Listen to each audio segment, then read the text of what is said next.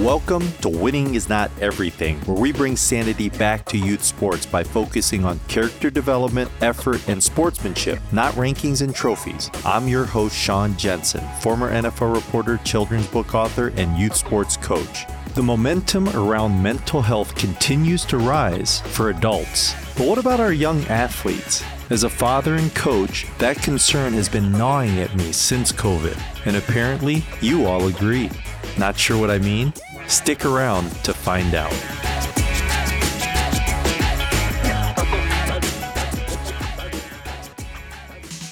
TeamSnap is the presenting sponsor of the Winning is Not Everything podcast. As we move into 2024, make sure you're ahead of the game by getting organized for your next season. Whether you are a coach running your team with the TeamSnap app, an admin using TeamSnap for business to manage your club or league, or a marketer looking to make noise in the youth sports space, TeamSnap has you covered. Visit teamsnap.com or download the TeamSnap app from your app store for more information.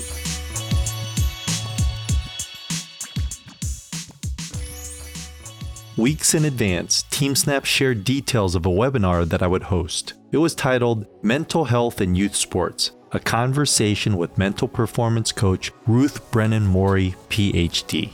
The response was overwhelming. So was the engagement, with virtually everyone who logged in staying on for the entire hour. And boy, did that hour fly by. It reinforces how important this topic is and how hungry you all are to learn more about it. We can't replay the entire hour, but I wanted to share some of the insights from Ruth Brennan Morrey, as well as parts of the intro from TeamSnap CEO, Peter Frantzillis.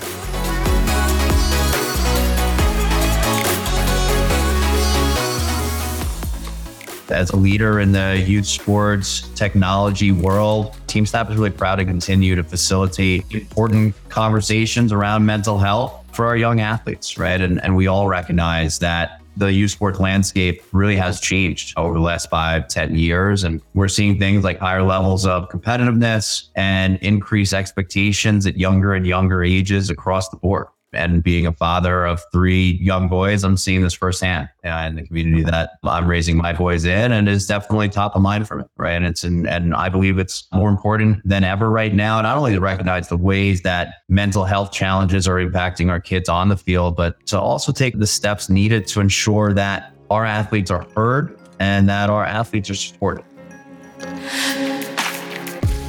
Great professional and personal perspective from Mr. Frantzillis. Then at the start of my conversation with Ruth Brennan Morrey, we discussed her childhood sports experience while growing up in Rochester, Minnesota, including a highly influential coach in her community.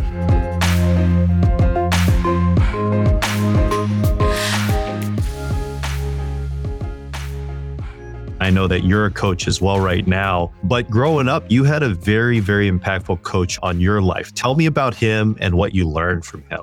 Yeah, our city has an honorable man who we are so fortunate to have touched the lives of hundreds of soccer players growing up. His name was Dr. Charles Aboud, and he coached for over 45 years, I think, on the boys' side and the girls' side. And Dr. Aboud was one of those coaches who you knew that you had to behave, but you also knew that you were loved, and you knew that you would be praised for the good behaviors and also helped out when things were not going your way or when you had difficulties in your life. He was a quiet leader, but he was so effective with how he was able to create a positive, environment for us, best of friends to be able to play together in such an enriching team environment.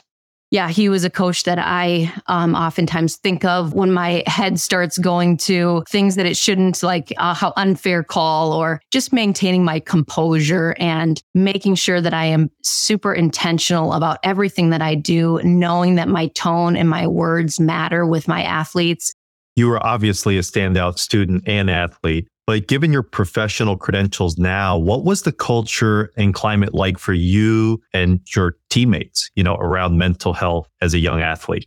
Yeah, times have really changed. I think the concept of mental health didn't really come up with me as a young athlete. We didn't have the language and we didn't have the framework to really discuss what was happening within our heads and our emotions. And so I think it was camouflaged, right? Athletes might have been experiencing these things, but it was never spoken about. And so I would think, oh, nobody had mental health issues back then, but it certainly is not the case. It has changed, yes, but we just don't have probably the statistics of 30 years ago because we didn't speak about it. So I felt like Dr. Aboud, he nurtured the most important type of environment, and that was one of learning. And so when I think about as a professional and as a coach, I think about my environment as being so key. And I come up with the term is psychological safety. When we can nurture psychological safety within our sport environment, that is the most critical piece that we see that is not only my opinion, but is documented as the most powerful and important element to a team's functioning and their performance. The highest performing teams have this piece of psychological safety, which means that it is a collective belief and an understanding that you can take risks, can voice opinions respectfully, can have your needs met and take risks without having the fear of a negative repercussion. So that is key. Also within that culture that Dr. Aboud nurtured so well was high degree of expectations. If we were, joking around or if we were giving half our effort, he was on us. That is an important piece because confidence building and mental health is a matter of making sure that we are pushed appropriately, but in a way that will help us grow as athletes and in a place we can fail over and over and over again, knowing that we're not going to have negative repercussions or be benched or those types of things. So when we have low expectations and low psychological safety, we will have apathy. Kids don't really care. They don't care because whatever they do is good enough for the team. And they might get yanked anyway if they're going to make a mistake. So they have kind of apathy. What I see a lot of is when there is high expectations or accountability with an athlete, but low psychological safety. And that is when fear of failure, you don't want to make the coach mad because he's going to retaliate and scream at you. That is where the piece that we have to be so cautious of fear and anxiety will lay the ground there. And then comfort zone, it's, praising everyone. Everybody's good, everybody's great, but there's low expectations. We don't grow as athletes there either. The big piece is when there's high psychological safety and high expectations and a great mix of the two, then we can exhibit learning behaviors that will help boost our performance because we can take risks. And that is the only way we grow and learn.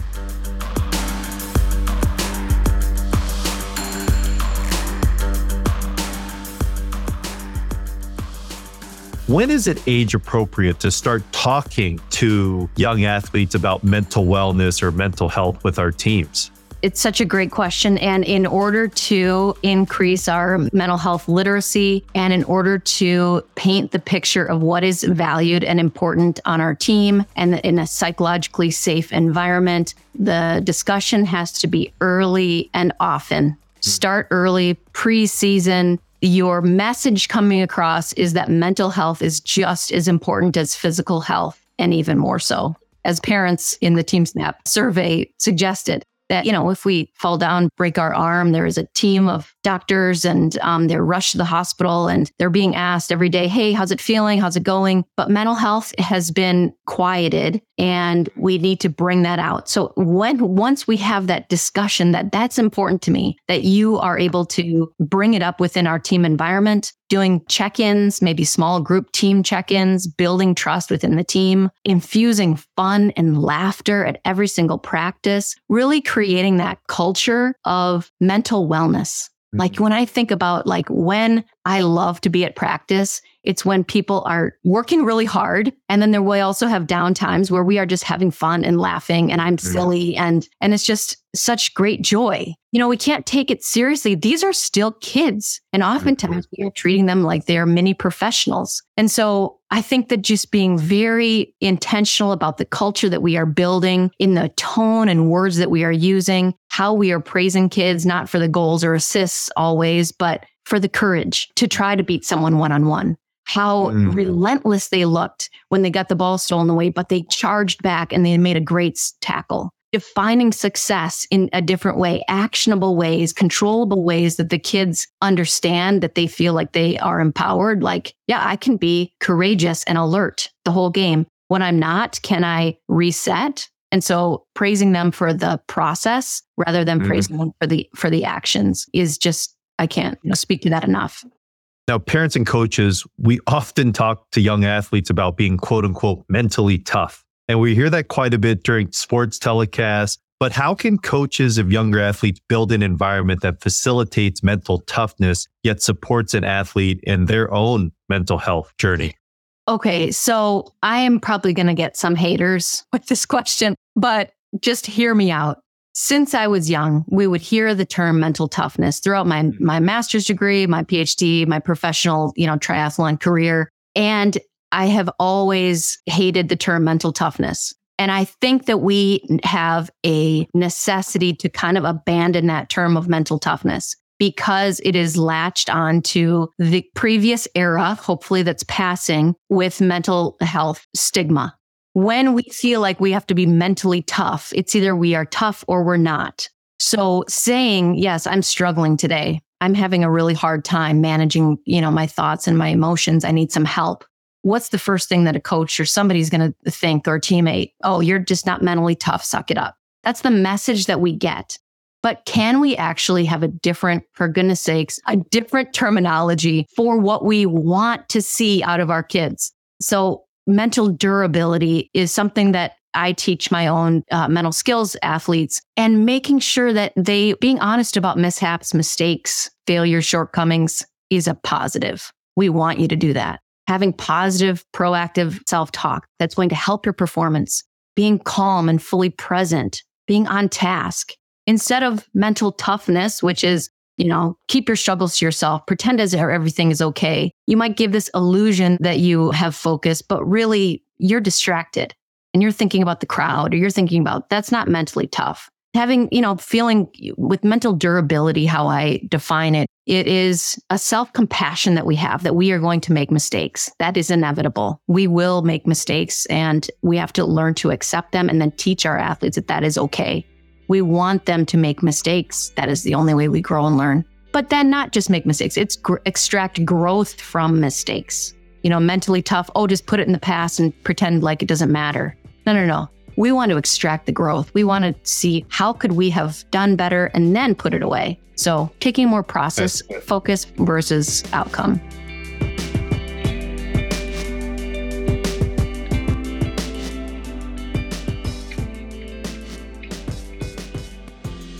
As a parent, what can we do if we believe that our young athlete may be dealing with some mental health challenges? I think it's really important to make sure that we are increasing what I've termed before as mental health literacy. And that is having the watchful eye that most of the time, there's going to be some times where our kids are not going to be performing, behaving, thinking at their best. Mm-hmm. So when does it become problematic? When, the DSM-5 is the Diagnostical Statistical Manual for, the psychological world. And these symptoms persist for more than 2 weeks, a sadness, a feelings of hopelessness, maybe disturbed sleep. And all of these symptoms are broken down into behavioral signs, psychological signs, physical signs, and emotional signs. So when we see that these symptoms are interfering with not just home specific or school specific, but multiple areas of our life, that's when we should talk to someone about seeking care. Yeah. And for sure, if there is any even thought or even joking around about self-harm or suicide, we need to take that extremely seriously. And then there are different ways to reach out and engage in help-seeking behaviors. As a coach, I am always watching for signs. So-and-so came to practice today and didn't seem like she was her best. So how can I connect with that child to just say, hey, something going on? Let me know if I can help you in any way. But also having a relationship with parents and coaches so that we are on the same team. There will be times where for more than 1 or 2 practices, a kid is still struggling, and I'll text a parent and say, I really want to talk to you tonight to see if we can chat a little bit about so-and-so. Mm-hmm. Oh, sure. Then it's like the attention is there. Now it's not just something like, let me know if she needs help. That's not helpful. Making sure that you're having a concrete conversation, an amount of time that is care and concern for that athlete. And that's one of the reasons why nurturing parent relationships with coaches is so important. So we can notice these signs and have conversations. Hey, what are you noticing at home? What are you noticing on the pitch? And so forth. I think my going away message is that we are in such a great period of time right now where we have professional athletes who have come out with their own mental health struggles, their own issues when it comes to navigating their thoughts, emotions, self-regulation, fear of failure, that kind of thing. And we are normalizing this by just having these conversations. And I'm just very hopeful in even the teams that I have worked with in the past few years that they are now, the coaches have the language to use with their athletes to normalize the process, to normalize the thought disturbance that sometimes we have. And that I think that there is great hope for the sport environment to improve our kids' health. Thank you so much for tuning into this episode of Winning is Not Everything. Please make sure to like the podcast and subscribe to the podcast so you can immediately get the latest episode. If you have any questions or comments, please visit my website, SeanKJensen.com, and go to the contact page. You can even leave me a voice recording. And of course, I want to thank my presenting sponsor, TeamSnap. Whether you're a coach, an administrator, or a brand looking to reach the youth sports community, TeamSnap connects the world of youth sports. Visit TeamSnap.com or download the TeamSnap app from your app store for more information. Until next time, I'm Sean Jensen.